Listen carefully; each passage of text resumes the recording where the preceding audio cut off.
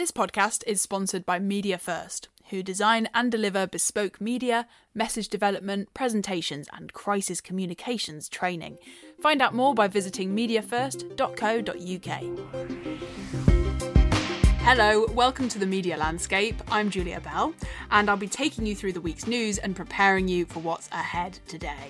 Now, at the moment, the landscape is dominated by news of Omicron, the new strain of coronavirus that was first identified in South Africa.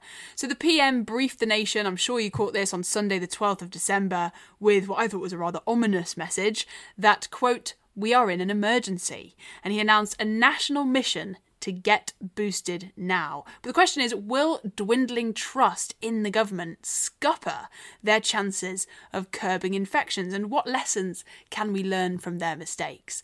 Plus, we've got to talk about Peloton today. This was a really fascinating story. Basically, their exercise bike featured in the Sex and the City reboot, but that resulted in a 16% slump in shares because of the storyline, which I'll go into in a bit. So we'll talk about what they did in response and whether humour was the key to escaping a crisis. This week's Journo on the Go will be internet psychologist, journalist and author Graham Jones, who spoke to me all about what to do when the public's trust is in jeopardy. Let's start with the announcement that's dominated the landscape, Boris Johnson's briefing on the 12th of December. Because I'm afraid we're now facing an emergency in our battle with the new variant, Omicron. Some key differences I noticed between that clip and many other of the briefings that we've had was that it was pre-recorded rather than live. Boris Johnson was alone, rather than sharing a podium with scientists such as Chris Whitty or Patrick Vallance. And fundamentally, there were no journalists to ask questions. In fact, there were no questions at all.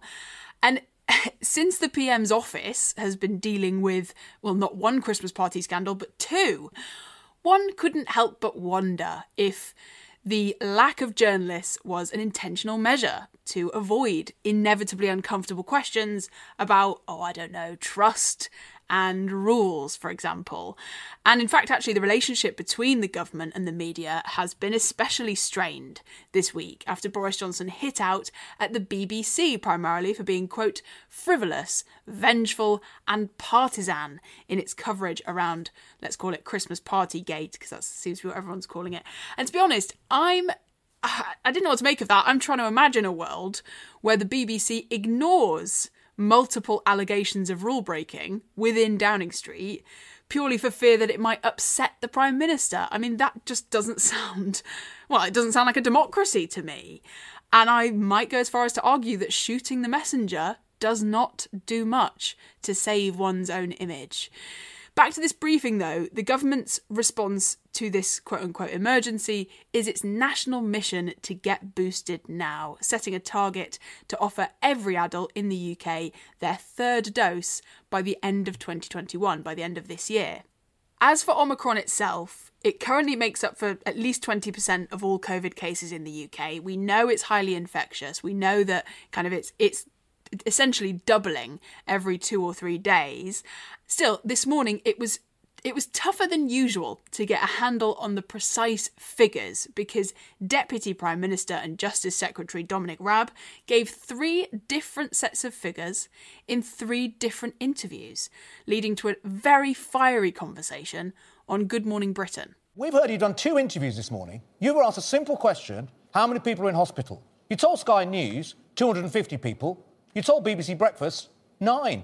If you don't know the actual basics, how can we respond to it? Do you want to give us a figure? We've got a third opportunity to tell us now. How many people lie in hospital with Omicron at the moment?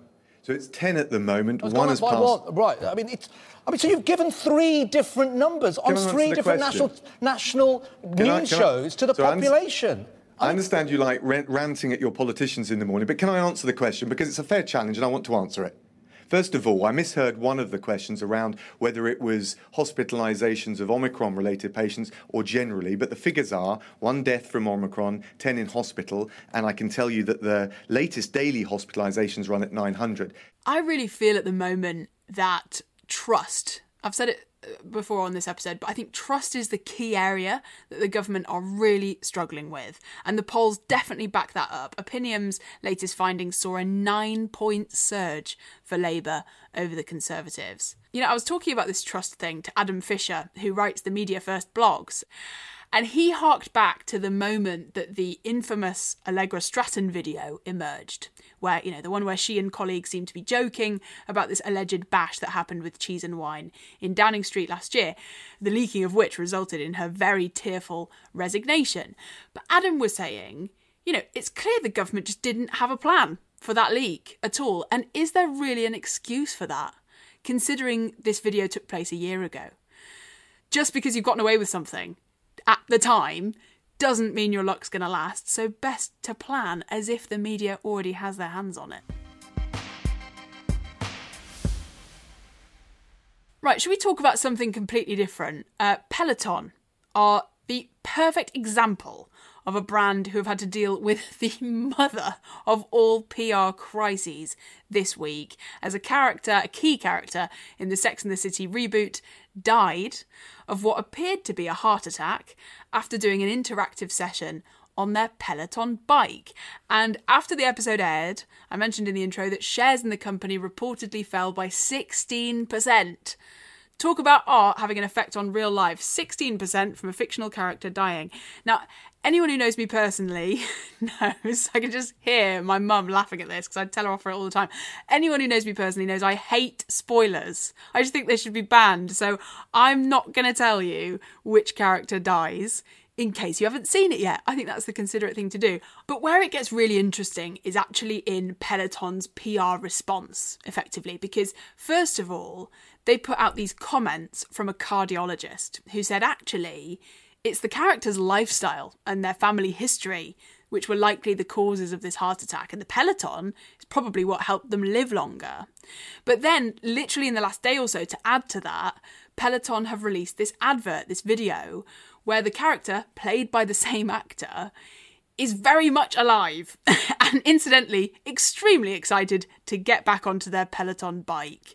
It's a really short advert, so I'll play you a clip. But what made me laugh is this end bit. Have a listen. Cycling strengthens your heart muscles, lowers resting pulse, and reduces blood fat levels. He's alive. And if you look at Peloton's market summary, as of the last day, it's wobbly, but it's climbing. So I can't help but think that that sort of tongue-in-cheek advert seems to have really helped. Okay, nearly time for our journal on the go, but first I will mention that Parliament are voting on a bill this evening, which will determine whether the government's so-called Plan B can become law. Now, this Plan B was announced way back on Wednesday, the 8th of December, in response to the spread of this new variant, and it includes more restrictions, basically. So rolling out a face covering mandate in most public indoor venues, other than hospitality. So cinemas, wear your mask, pubs don't need to. And it also includes this NHS COVID pass idea that you have to show to get into certain places. Some are calling it a vaccine passport. And even though a chunk of Conservatives rebelled against these new measures, it passed anyway, with Labour's support. The ayes to the right, 369. The noes to the left, 126. Wow. Just something that I considered here, though, was the name of this set of restrictions. Plan B. You know, I can't help but think that sounds a bit like Plan A failed, when really this is more of an added layer of restrictions in response to emerging data. So perhaps something like Phase 2 would have been advisable rather than Plan B. Especially when the government could do with winning as much public confidence as possible right now. And while we're on the topic of that, it's time for our Journo on the Go segment with Graham Jones, internet psychologist, journalist and author. And I started our catch-up by asking him whether trust in the government, or lack thereof, might actually adversely affect our ability to stave off another COVID wave. Almost certainly. So I've seen a couple of studies showing that 4 out of 5 people will ignore any new rules.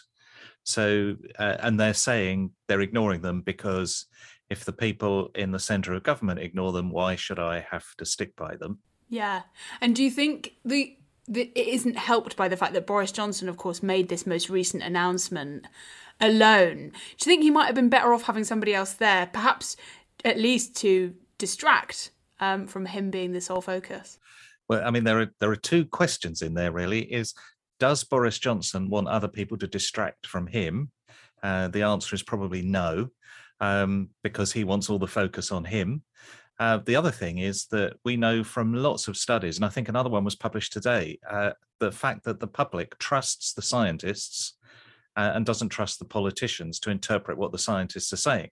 So actually, if the press conferences were just the experts, then there would be much more trust. Wow. So you think in terms of the psychological effect on the UK public, it's better off if he's just not even there when these things are being announced?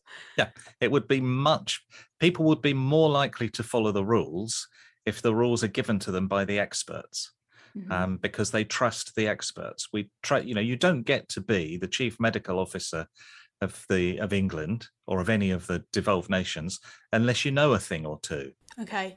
But outside of science, in sort of politics and leadership, in a sense, trust is quite an abstract concept. You can't just manufacture it. You kind of have to earn it. So looking at the government now, how best do you think they can build that public trust back up? Because let's be honest, they do need to, if, like you say, there's a link between public trust and public obedience for these restrictions. Yeah, there is actually a straightforward answer to this, as strange as it may seem, because you're right, you can't manufacture trust. What we do know from lots of scientific studies into who we trust and why we trust them, there is one central component, and that is how much they demonstrate they really care for you as an individual. And so the one thing that politicians don't do is demonstrate they care for us as individuals, because everything they do appears to demonstrate they care for themselves more than care for us. Whereas if you think about it, anybody in the healthcare professions, you go into medicine or nursing or physiotherapy or any of those because you want to care for other people. And I suppose these Christmas party scandals, plural at this point, aren't particularly helping that sense of, do you care about us? What can we learn, do you think, from the government's handling of these Christmas party sagas, these scandals? The problem for the government is not that they had the parties. That's not the problem. And the problem in terms of trust is that they spent so long pretending they didn't happen. If you've made a mistake, if you've done something wrong, just hold your hand up, say I'm sorry at the first moment it's discovered. And all of the research on how to regain trust is, do you try to cover something up, or do you admit your error and give a fulsome apology, and not, in fact, as the Prime Minister did, apologise for how we might have felt about a video. He didn't apologise for the parties. He apologised about how we might have felt about watching a video of a mock press conference. What did you think of, or what did you make of Ryanair posting this mock COVID alert sort of chart on Twitter? So obviously on the one side, it's the one that we all recognise, which is these real COVID alert levels that go up to level 5.